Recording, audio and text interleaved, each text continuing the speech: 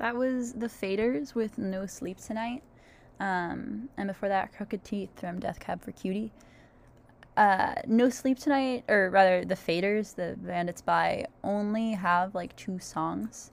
I think they might have been like, hired for movie soundtracks. I don't really know, but you may recognize No Sleep Tonight from the classic cinematic masterpiece, I'd even say, called She's the Man, starring Amanda Bynes and Channing Tatum. It's based on, or it's rather, it's an adaptation of Shakespeare's Twelfth Night. Really, just great. And I think it's probably actually one of a few, mid 2000s teen comedies that use this song, No Sleep Tonight. Or maybe that song just like really captures the vibe of those movies. I don't know. Coming up next, we have another song that I love, have really fond memories of listening to on my tiny purple iPod Shuffle.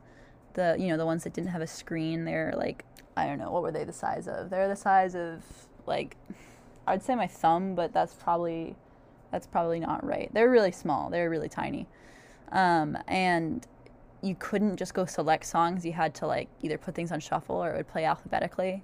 So when I would get to this song, I would probably play it like 5 times over. I just really like it. It is called Your Biggest Fan by